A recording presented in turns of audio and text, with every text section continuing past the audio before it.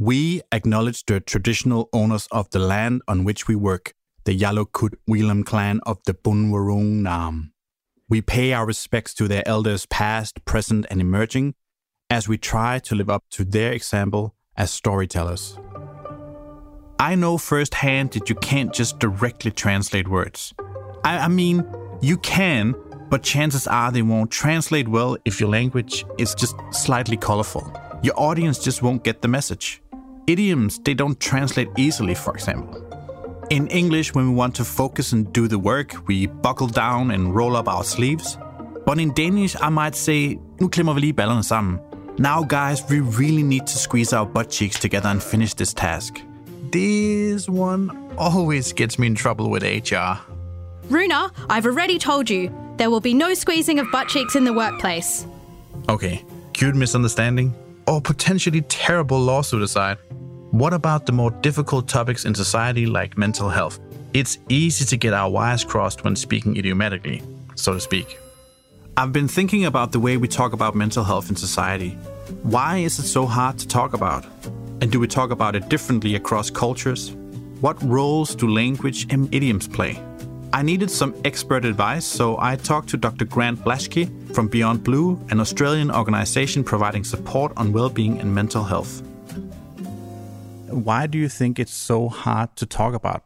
I think that the mental health conditions, they really do impact on our sense of identity, our social roles, who we are, how we feel about ourselves. And so as much as we have, great campaigns to get people talking about mental health and famous people talking about it, it is more complicated than just saying, hey, I broke my leg or I've got the flu.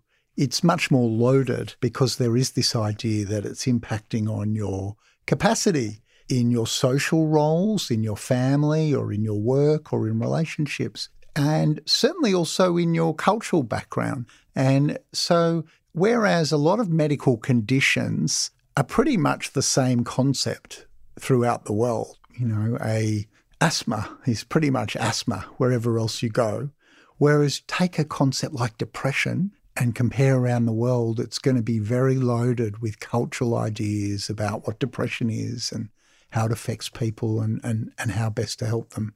Very interesting. Could you expand on some of those different perceptions of mental health or, for example, depression that you have experience with?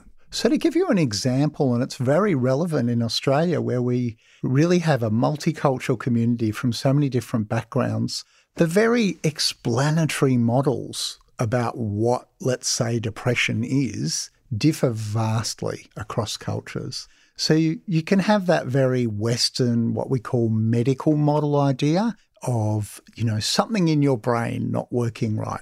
And that's, quite a common conception in Western cultures about what a mental health issue is.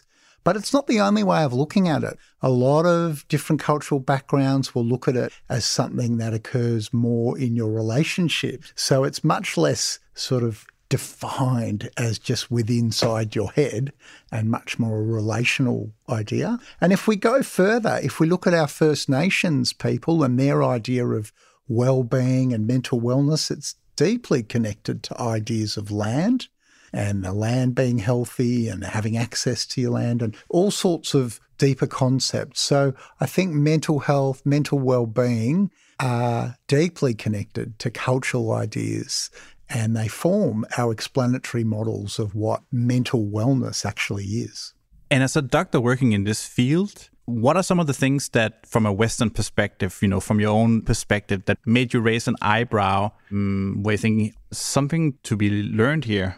I really appreciate your question and at the same time demonstrating the use of an idiom, raising an eyebrow. Actually, it makes me want to make a point here about the risk of idioms and metaphors and understanding mental health using these sort of devices is there's a lot of potential for confusion. So I understood what you meant when you said raise an eyebrow, but I can imagine people from different cultures would perhaps be wondering, why is he talking about my eyebrows? Does he not like my eyebrows? So they make the point there about potential for miscommunication. But to take your question, as soon as I worked as a GP, I was quickly aware that about a third of the consultations are pretty psychologically based.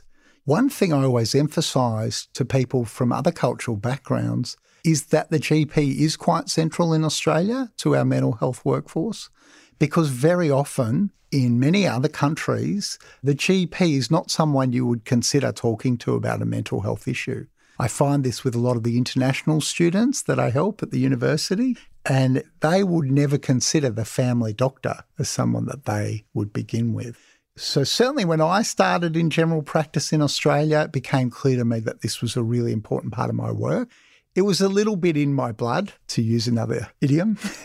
My father did one of the first studies of GP management of depression in the world using some antidepressants. And I actually took him with me on a teaching trip that I did in China. And I was spending quite a lot of time going back and forward to China, speaking to Chinese GPs about how are they managing patients with mental health issues. And the patients were not very comfortable for the doctor to say, oh, I think you've got depression or I think you've got anxiety. They might actually take offence even. And so we got into some good conversations about how to approach people in a way that they don't feel stigmatises them or embarrasses them. And I think for people listening from many different cultures, they'll relate to that very upfront sort of headline approach to mental health that we've developed in Australia is a bit too in your face for a lot of people coming from other cultures where it might be a more subtle and nuanced conversation. What could that subtle conversation sound like? People from different cultural backgrounds have different ways of expressing mental health issues, and it doesn't really correlate very well with our main psychiatric textbook called the DSM-5. There's lots of ways people present. So the first thing is to say is that many people from different cultural backgrounds are more comfortable coming with physical symptoms. So they'll come to the GP and they'll say, I'm tired, I can't sleep, or I've got aches, headaches, menstrual problems, backaches. And we call this in medicine somatization. And actually some of the psychiatric textbooks call it an idiom of distress. So when I was thinking about your podcast show, I thought, oh, that's interesting. But it is expressing distress rather than through the overt classic mental health sort of language, through bodily expression of your distress. And that's very common, not just in people from different cultural backgrounds, but very much in the Australian culture as well. Well, since we are on the idiom, I am very curious to hear your thoughts on idioms relating to mental health or health in general.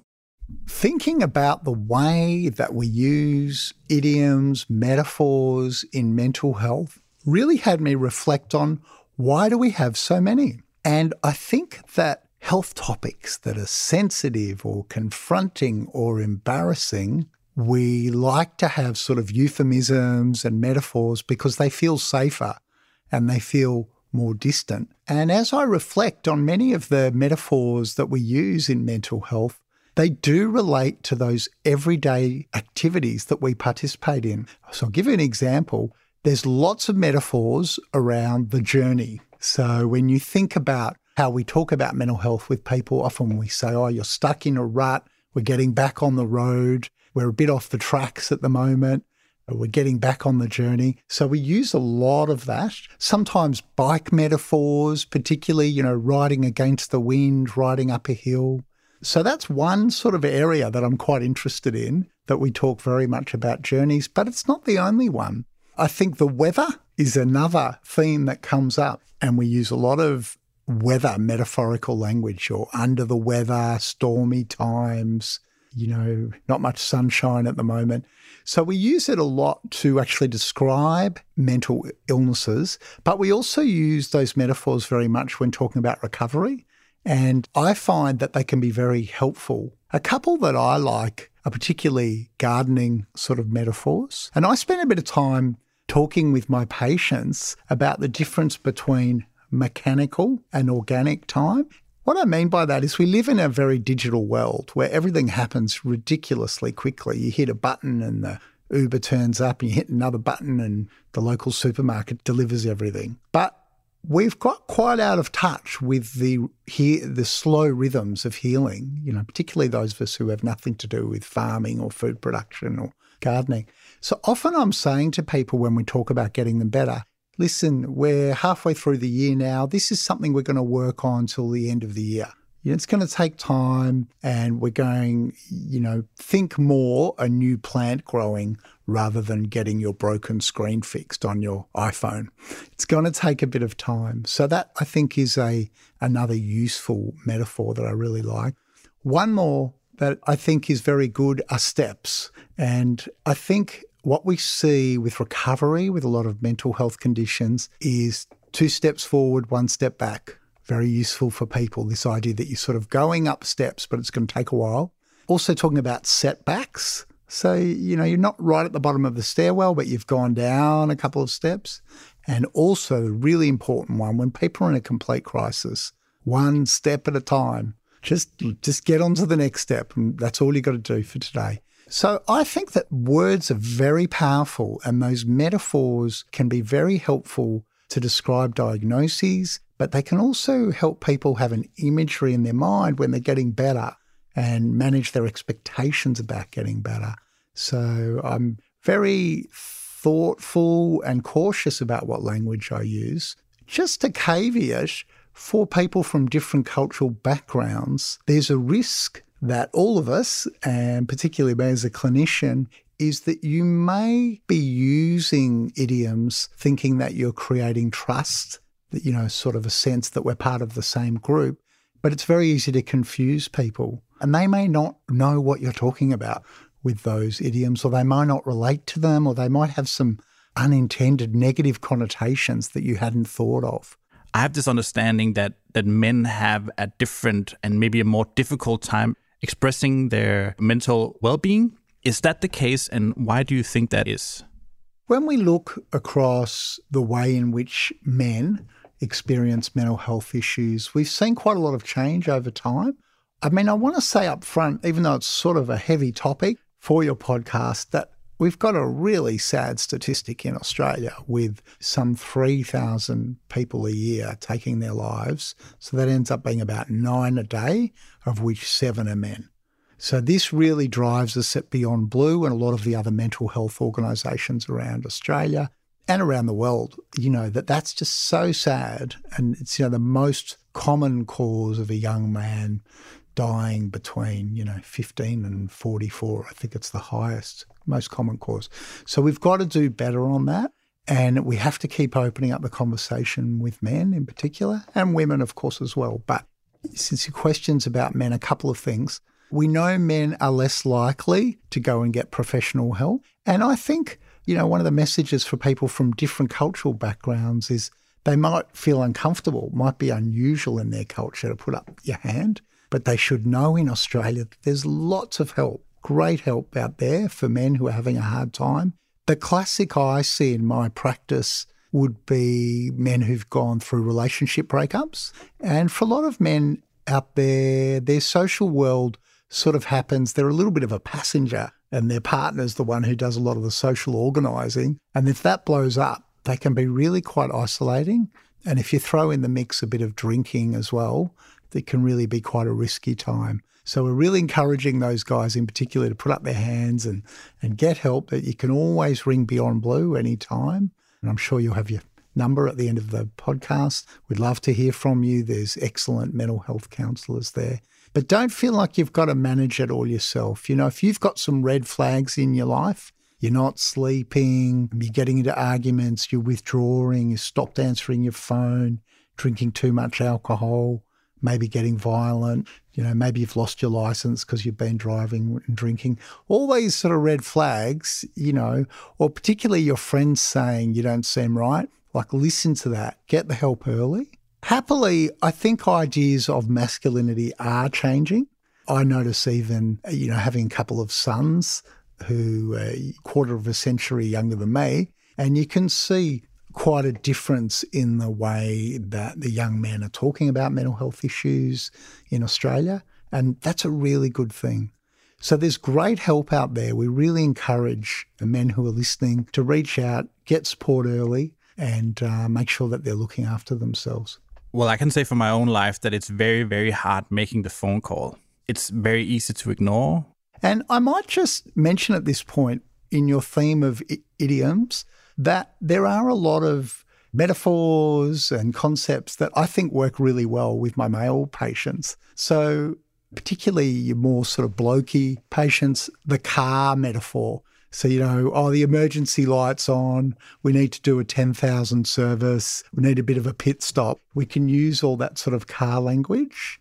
And also, I think for a lot of men, given the primacy of football as occupying a huge proportion of their mental real estate at any time, that, football metaphors are good too, getting back on the field or on the bench for a couple of months. Or I think those ideas are useful both for understanding mental health and actually also for recovery. In football, there's this idea called the 1%er. So often football coaches will say, I want you to chase those extra little, free balls just a little bit harder, just 1% better.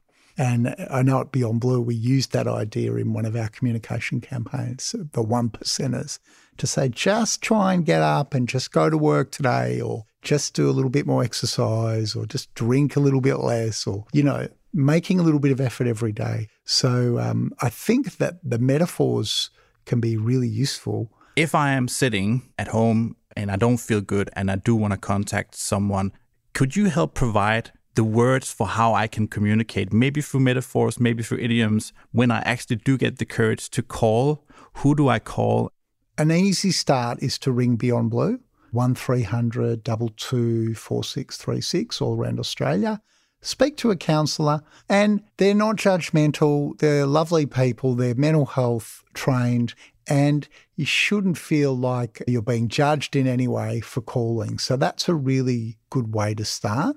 For some people who feel a bit nervous about ringing, be aware that Beyond Blue's got this amazing online forum that's anonymous.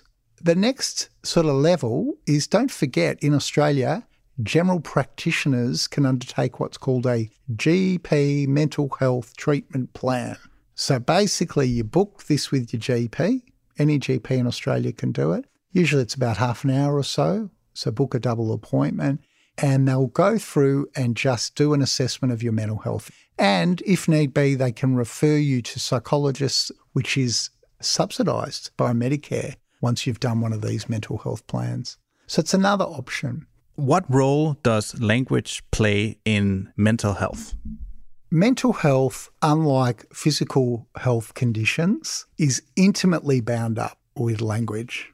The things we tell ourselves, the conversation we have with our clinicians about our diagnosis or what the treatments are. And so immediately cultural understandings become not a background issue, but really front and centre with the whole discussion around mental health. So words matter. Words can help. Words can heal. Words can cause misunderstandings. But in the midst of all this, the rich metaphors and the idioms that we use can be beautiful and part of the healing process. And I think find some that you really relate to, and they can become a way of thinking about things as you recover. Good morning. How can I assist you today? Hey, I would like to schedule an appointment. I don't know. I feel like my engine is about to blow. Of course. I understand. We can help with that. I see a therapist sometimes. It's kind of expensive, so I just deprioritize it, even though I know I shouldn't. Making the phone call to get the appointment can drag on for weeks. It kind of gives me anxiety, so the whole thing feels counterintuitive. What got me over the finish line was actually watching the TV series The Sopranos. For some reason, watching Tony Soprano, a New Jersey mobster struggling with anxiety because of family dynamics, and maybe a little bit of murdering, just hit home. Someone spoke to me in a language and context that resonated with me. It didn't feel like a chore. And I think that's the key for meaningful conversations on something as important as mental health. Providing content and different spaces that capture people where they are. Sometimes direct speech is the best approach. And other times we just gotta read more between the lines and tread a little bit more carefully. Now, if this episode has raised issues for you or you would like to seek mental health support, you can contact Beyond Blue on 1300-224636 or visit beyondblue.org.au. Also, Embrace Multicultural Mental Health supports people from culturally and linguistically diverse backgrounds. For 24/7 crisis support, call Lifeline on 131114 or in an emergency, call 000. The Idiom is a production of ThinkHQ Cultureverse and SBS. It's hosted by me, Rune Pedersen, produced by Jacob Ages, Bore Chan, Jake M. and Stefan Delatovic, and written by me and Stefan Delatovic. The SBS team is Caroline Gates, Joel Supple, and Max Gosford. Our artwork is by Wendy Tang. Follow and review us wherever you found this podcast and tell us your favorite idiom at theidiom@sbs.com.au.